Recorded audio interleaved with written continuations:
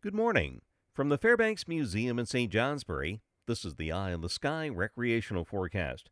Simply not a day for outdoor plans. We have wind advisories for the Green Mountains eastward through Essex County, Vermont, and Coos County, New Hampshire, southward through the Berkshires today, as well as flood watches for all locations until Tuesday morning.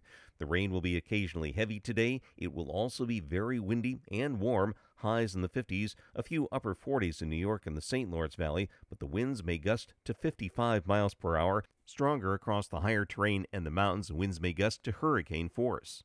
Tomorrow, a gradual return to more December-like conditions. Snow showers for the north and mountains. There may be some light accumulations across the high terrain, just a spotty rain or snow shower south, and some breaks of sun.